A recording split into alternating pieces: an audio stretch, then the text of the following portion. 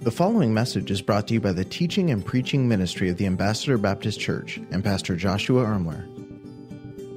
Welcome each and every one of you here to the first day of our Spiritual Awakening Conference. And we are blessed to have with us Dr. John Van Gelderen to be our special speaker.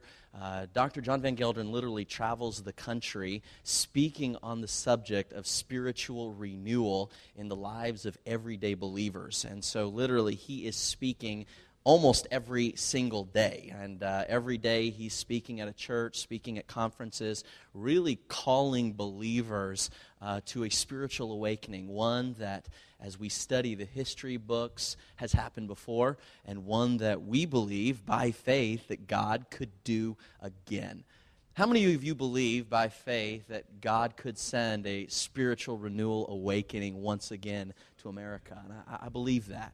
And so as a church, we're really banding together in a spirit of prayer, in a spirit of faith, to believe that God can do some of these things again. And so we've set apart the next 4 days to kind of turn our hearts toward seeking revival, seeking the Spirit of God, speaking the Christ life through us. And I think this is going to be a wonderful time. I want to encourage you to kind of rearrange your schedule over the next 4 days to make this a priority in your daily life. And I know it's going to be a sacrifice. For some of us, it might even be financial sacrifice as we have to maybe step away from a little bit of work or take some time off. For others, just kind of a busy sacrifice. But I pray that the Lord would just give you the grace and that His Spirit would lead you to really make this a priority in your life and in the life of our church. And so we're excited to have Dr. Van Gelderen. If you've been around here for a while, he's no stranger to us. He comes regularly to speak, and we've enjoyed having him every time he does. And I'm just thankful that he was willing to fly all the way out from Michigan here yesterday to be a part with us for our meetings. And so I want to encourage you to be a part here tonight at 6 o'clock, where we'll be continuing this, as well as having the official formal ordination service for Pastor Nick Minerva. And so that's also happening as he officially becomes one of our pastors here at Ambassador Baptist Church, and we're excited about that. And that's going to take place this evening at 6 o'clock, as well as the continuation of our Spiritual Awakening Conference. And so we're excited about that. Psalms 126 is where we're going to be. I'm going to invite Dr. John, if you'll come and make your way to the pulpit. I hope that you'll open up your hearts, open up your ears, and really ask the Lord to speak to you as He speaks to us. All right, thank you so much. We are looking at Psalm 126. What a delight to be back here at Ambassador Baptist Church. It's been a joy over these years to come, and I have really been looking forward to this meeting in a special way for several reasons. At the conclusion of the last meeting, which was about a year and a half ago, I was talking with Pastor and several of the staff, and maybe some of the folk were still standing around, and we just got to talking about revival. And I just started telling stories and what God's done in the past, what He's doing now. And from those stories came this particular meeting. As we were talking about that, Pastor said, we ought to have a whole conference where we focus in on what God has done. There is something about looking at what God has done that stirs you. And so this week we're going to have a very specialized focus in this Spiritual Renewal Conference on the history of revival and how that pertains to our faith for what God wants to do in our day. My heart resonated with the video we just saw. And when Pastor asked how many of you believe God could send another awakening, many of us raised our hands. But friends, we need to allow the Spirit of God to so convince us that there would be just a radical yes, I believe, because God says so in His Word, and want us to see that throughout these days together. So this is really a special time, and there's something about revival history that for me personally, outside of my reading of the Bible, when the Spirit of God just lifts truth off the page, but outside of that, there's nothing that stirs me more than reading of the wonderful works of God. how He has moved in generation after generation, continent after continent, country after country, culture after culture, all of that transcending by His mighty presence and power. And I want us to allow the Spirit of God to take that kind of thought deep within our souls in these days. I do appreciate what Pastor said about if you can at all possible be here. I do recognize that many of you have very different schedules and all those kinds of things. I understand that. But let me encourage you with this. Would you come every service that God wants you to come? That's not a trick. I often say that coming into my meetings. But for some, that may mean God would have you take off work. If God tells you to do it, you won't regret it. If you just do it on your own, you might regret it. So do what God wants you to do, and it will come out right. But let's look to the Spirit of God. And I'm thrilled to hear that there has been prayer that's gone up.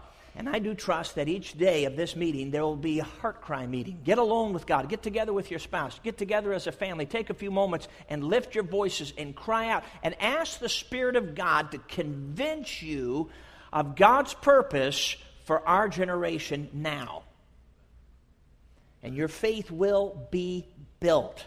All right, Psalm 126 in the Word of God this morning. Psalm 126, what a psalm this is. When the Lord turned again the captivity of Zion, we were like them that dream. Then was our mouth filled with laughter, and our tongue was singing. Then said they among the heathen, the Lord hath done great things for them. The Lord hath done great things for us, whereof we are glad. Turn again our captivity, O Lord, as the streams in the south. They that sow in tears shall reap in joy. He that goeth forth and weepeth, bearing precious seed, shall doubtless come again with rejoicing, bringing his sheaves with him. The first three verses remember the past. The last two verses give us a promise for the future. And sandwiched between all that is verse 4, which is a heart cry for the present. The title of this message is Heart Cry for Revival. Let's pray. Lord, we thank you for your goodness. I thank you, Lord, for this pastor and this people. Lord, I thank you for what you're doing in this assembly. And Lord, I thank you for what you're doing around the world. And Lord, we thank you for what you've done in generation after generation. We thank you that you are a God who has not changed. Lord, open our eyes to your purpose and plan for our generation. Open our eyes to our privilege of the cooperation of faith.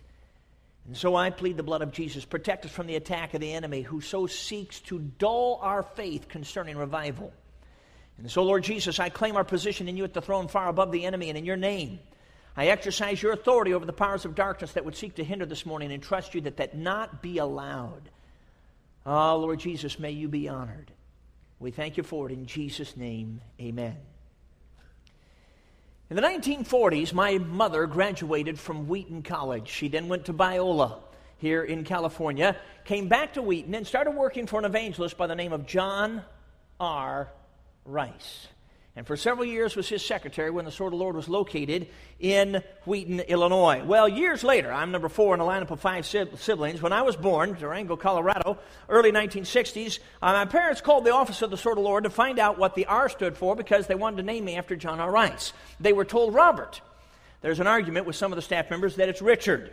Well, you say, can't you settle that with a birth certificate? You'd think so, but in our day and age, it doesn't always work. But at any rate, some of you remember the election, that's what I was referring to. But nonetheless, when it comes to this, they named me John Robert Van Gelderen after John, at least, R. Rice. The significance of that has been huge in the heritage and impact on my own personal life. I remember some years later, when I was in elementary school, we were on a vacation down to Florida to see my grandmother. We went through Murfreesboro, Tennessee, and stopped at the Sword of the Lord where it had moved.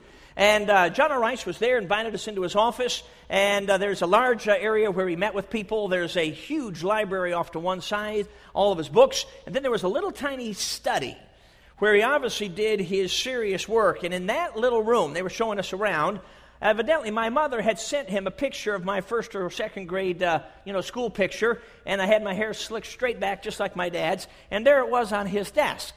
Now, I would suppose that dear man prayed for me, for which I am grateful. Well, another thing that happened on that visit is Dr. Rice went over to his desk and he grabbed a box of macaroons and he came over and he looked over the top of his glasses. That's how he used to do. And he asked us with a smile on his face, would you like some macaroons? And I can just see that sweet smile on his face vividly etched in my mind. I remember it well. Another thing that happened before we left the office that day is that he came over to my brother Jim and I. Jim's a year and a half older. And he put his hands on our heads and he prayed that God would call us to preach. That's what my brother Jim remembers. I remember the macaroons. Well, it's interesting. My father had several portraits and pictures of certain men in his hanging on the wall of his office there where God had used these men to bless him. One of those, he only had a few. One of them was an 8x10 photograph of John R. Rice. It was signed John R. Rice, and then it had Psalm 126:6 underneath that signature. I have a Bible that I used as a child. It was from the Bible Lands. My parents had given to me an olive wood cover, and that was the Bible I used to get signatures of preachers. And I remember when John Rice came in for a meeting. I was in the 4th or 5th grade. I remember he went down the aisles during one invitation, and he asked every individual there, are you born again? Do you know Jesus? And that love of Jesus was just outflowing from that heart.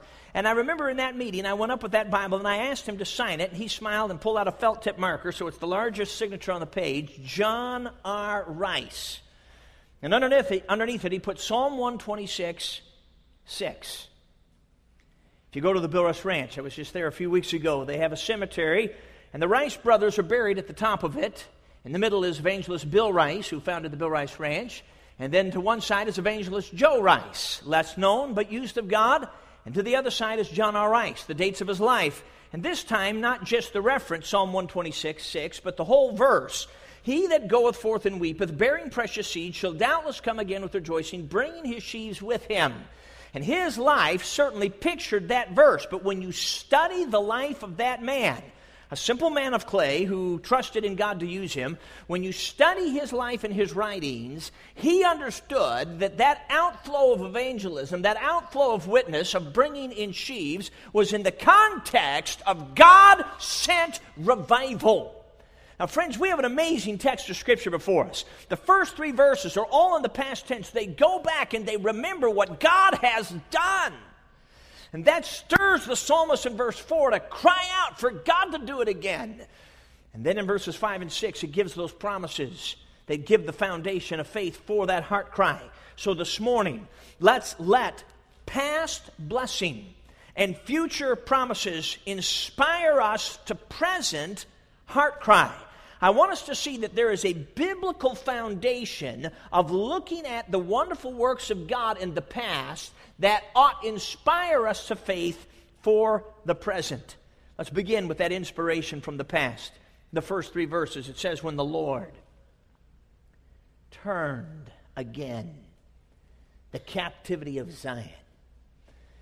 The words turned again mean brought back, restored.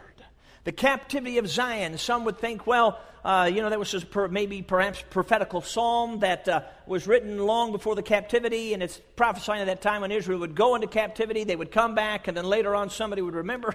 I suppose that's a possibility. But do you know these very words are used in a few other passages, and they shed some light on what's happening? They're used in Job 42 and verse 10, where in the last chapter of the book of Job, the phrase is given there, and the Lord turned the captivity of Job. Now, was Job exiled into a foreign land? You can talk to me. Not at all. You see, so here's that same phrase used in a different way when God restored him back to that former place of blessing, we might say. In Ezekiel 16, verses 53 through 55, the phrase, bring again their captivity, is defined as return to their former estate. So here, these words are used in that sense of being brought back to normal, brought back to that former place of blessing, brought back, revived. You've been looking at the DVDs, dealing with life again, and God has come. And so we're dealing with that very essence of being restored back to life again. And when that happens, it says here, when the Lord turned again the captivity of Zion, we were like them that dream. Now, friends, if you've ever had the privilege of talking to somebody who's been in the outpouring of the Spirit of God, where the atmosphere is saturated with the presence of God, as described in those DVDs. If you ever meet somebody who's been in that atmosphere, then this phrase will come alive to you. We were like them that dream. Oh, there's something in their eyes. There's something in their voice as they go back and remember. I remember being on the Isle of Lewis with my wife in the summer of 2000 as we were researching the Lewis revival that took place 60 years ago off the west coast of Scotland there. And I remember meeting several people converted in that revival. And I remember one dear lady remembering back. She was saved as a young person in that revival, and she said, "Oh, when you've been in revival, nothing else satisfies."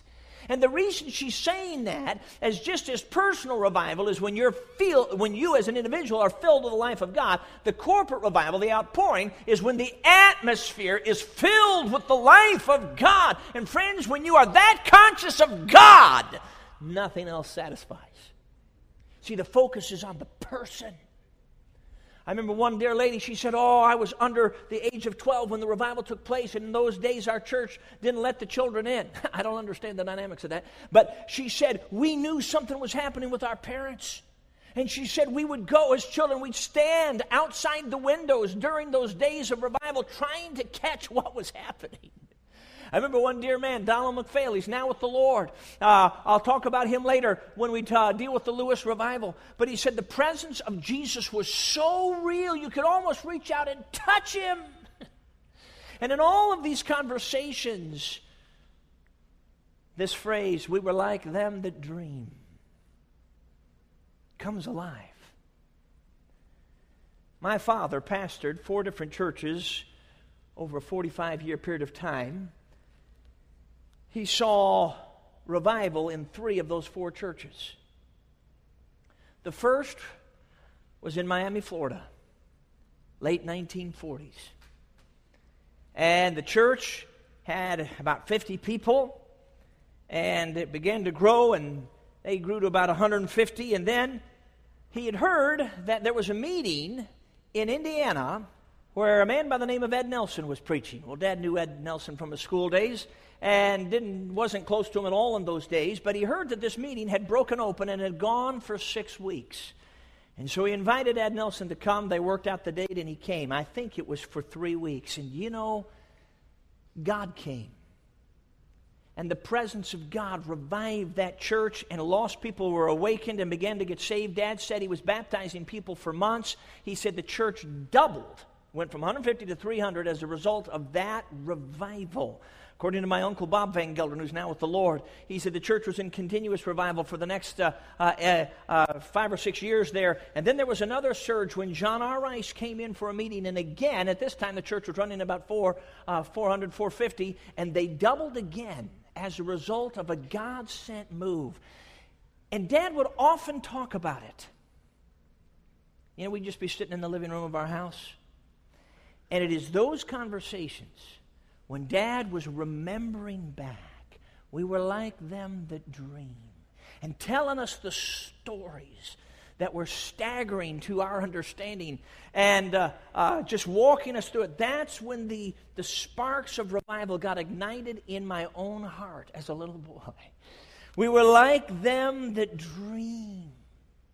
And I remember years later when I was on staff with my dad, he took me to a meeting where he and some preachers were talking about the issues of the day and all of this, stuff going on. And at the end of their meeting, and there'd been some controversy, and you know how it goes with preachers. Well, they said, well, we ought to have a prayer meeting. It's part of the perfunctory thing we do, And so they got down and everything, and he starts praying the memorized prayers. I'm just being honest.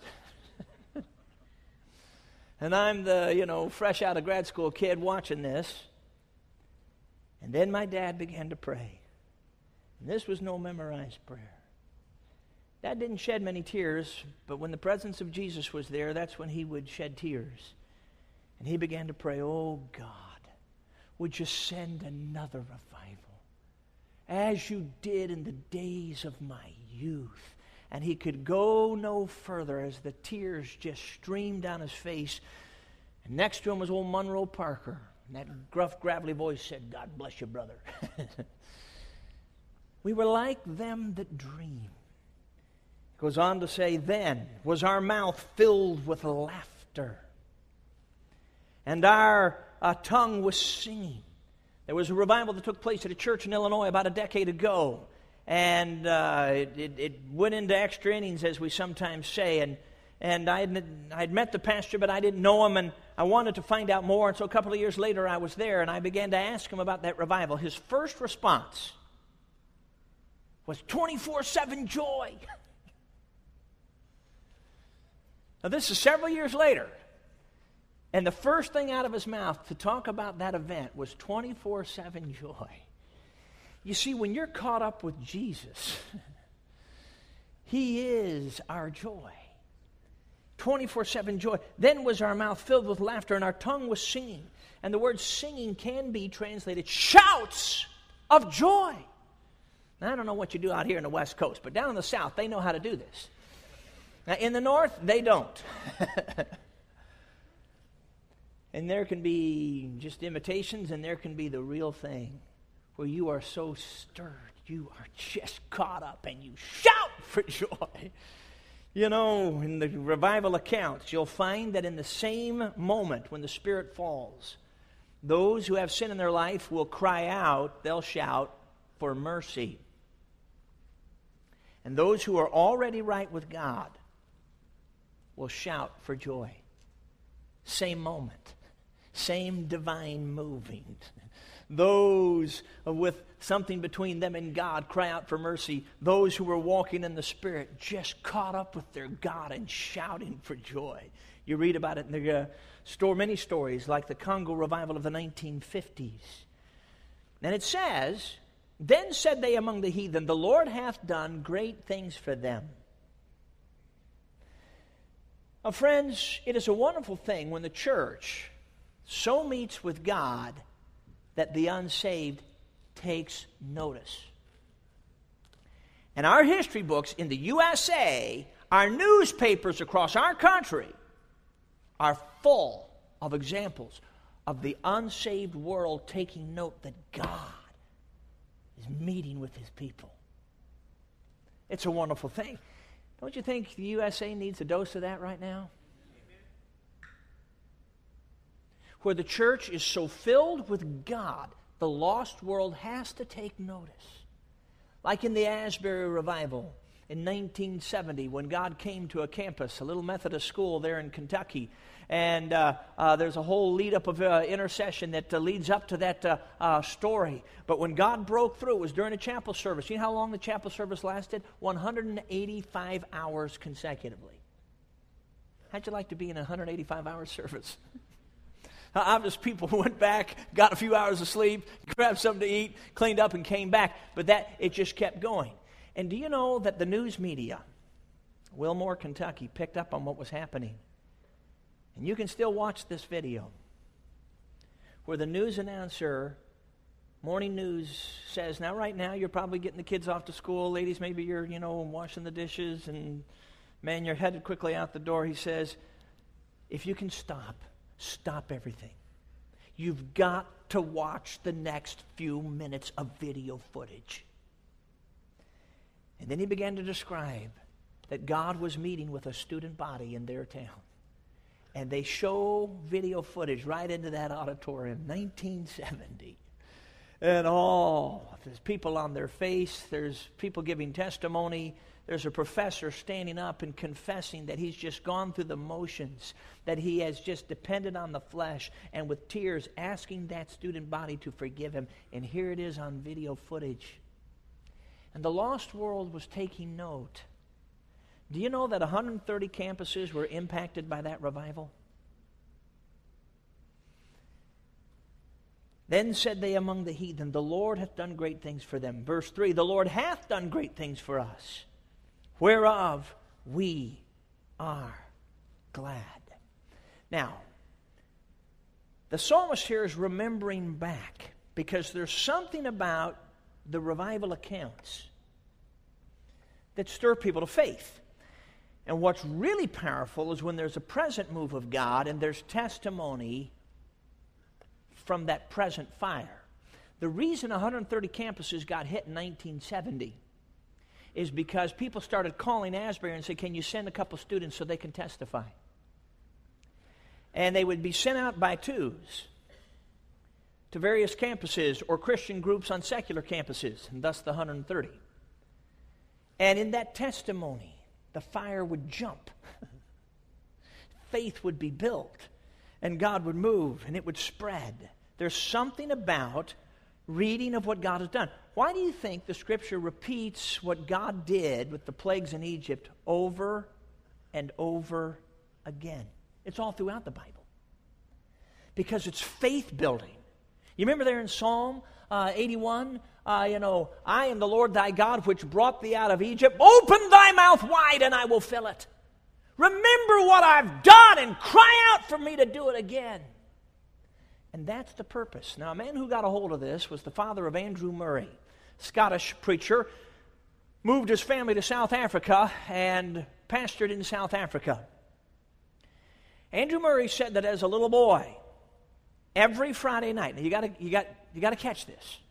Every Friday night, the father would get the family around him, and he would get a book some account of revival history, and he would read a chapter of revival history to the family every Friday night.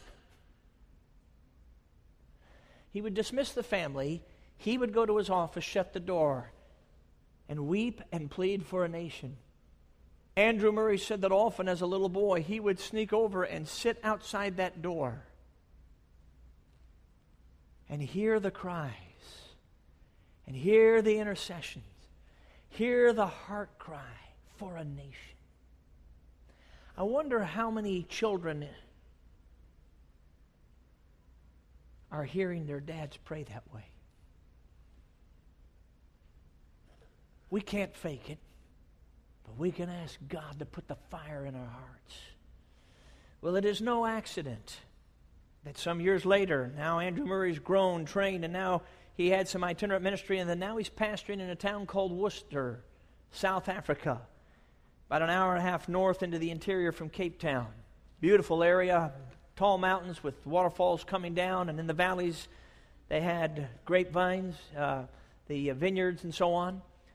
And the first text he preached on was from 2 Corinthians about the ministry of the Holy Spirit. How much more shall the ministry of the Holy Spirit be glorious? That phrase. And within weeks, God moved. Now here's how he moved. There was a young people's meeting. It wasn't in the church building. The church was on the town square in Worcester. And there was across the way, there was another building where the young people were meeting for a youth meeting of some kind. The youth man, the assistant, the associate of Andrew Murray, was a man by the name of DeVries. And in this youth meeting, remember, this is back in the days when there was segregation in South Africa. It's a fact of history, unfortunately. And a girl, a native girl in the back, where she had to sit, raised her hand. And she said, "May I pray?" Well, that was against the protocol. But DeVries was walking in the Spirit. And he sensed, obviously, he needed to let this girl pray. 15-year-old. He said, "You may pray." And this little girl began to pray. And according to DeVries, in the eyewitness account, he said, as she began to pray, we began to hear a sound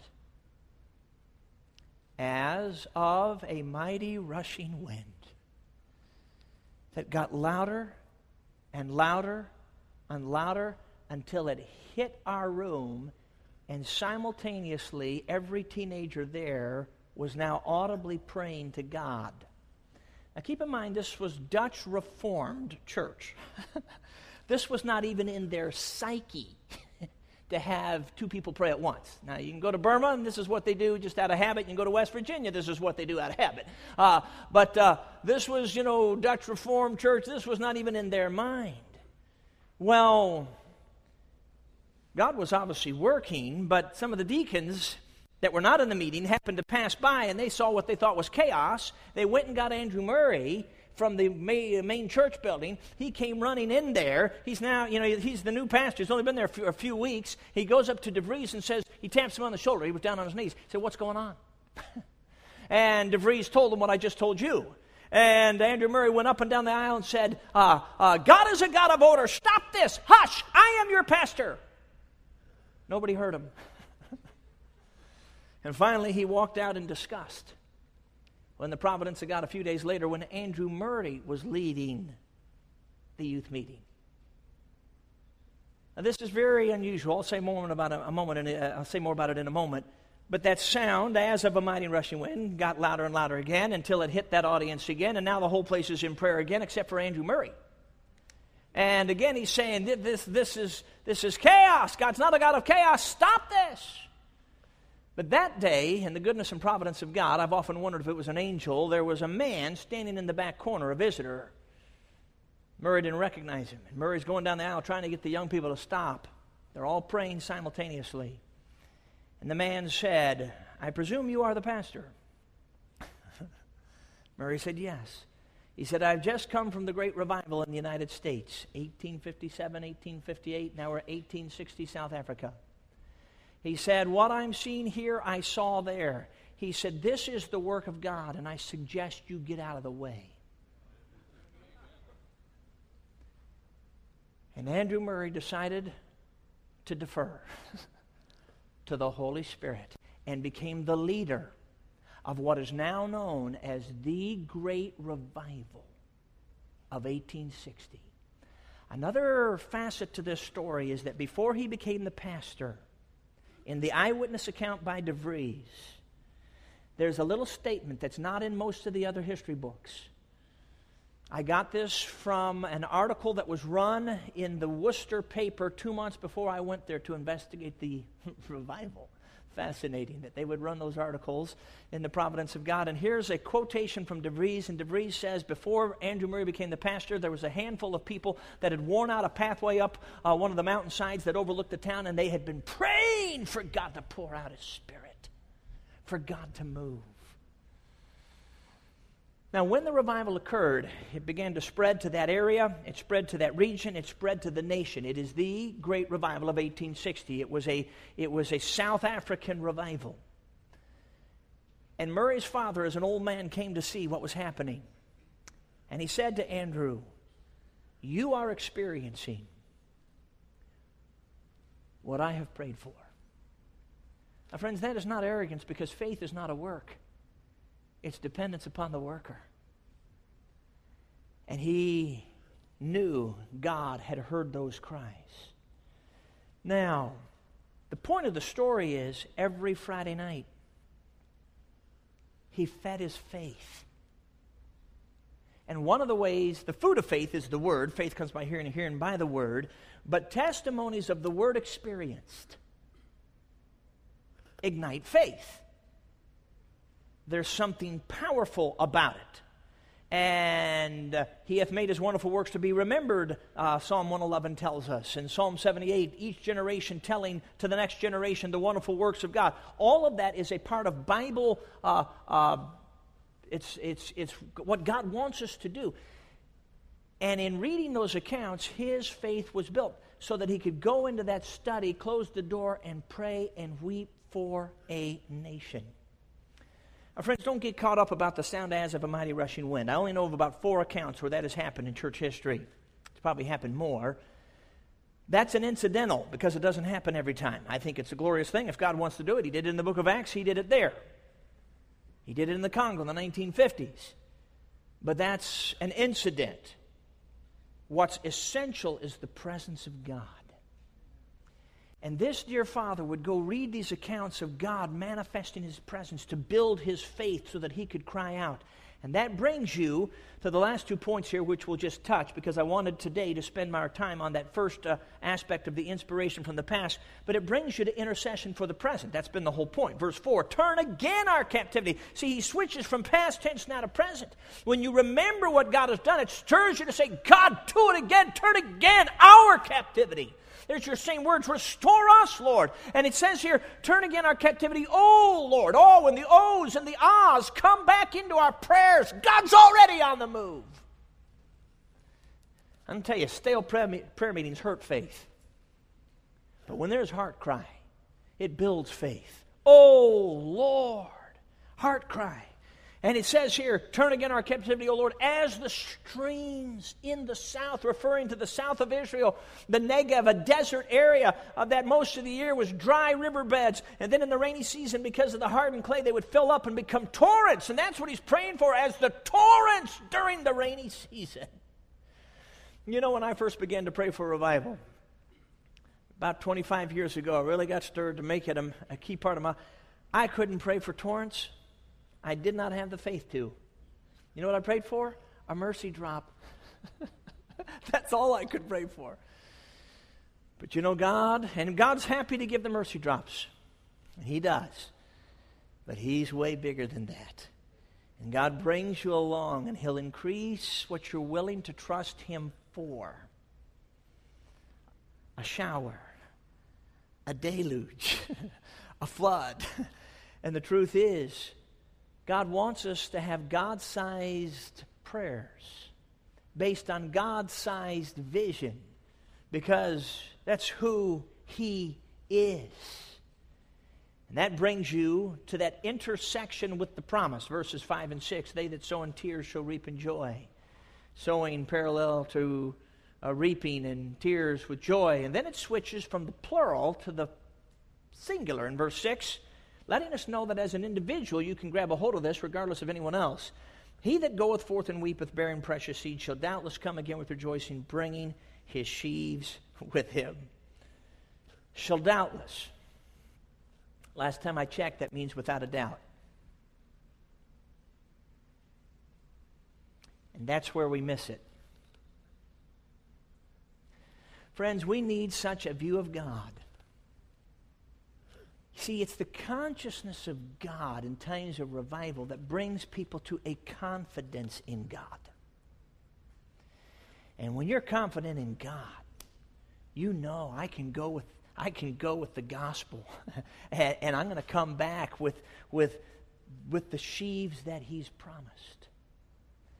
And there's something about genuine revival that always spills over into an awakening, into Spirit-empowered evangelism.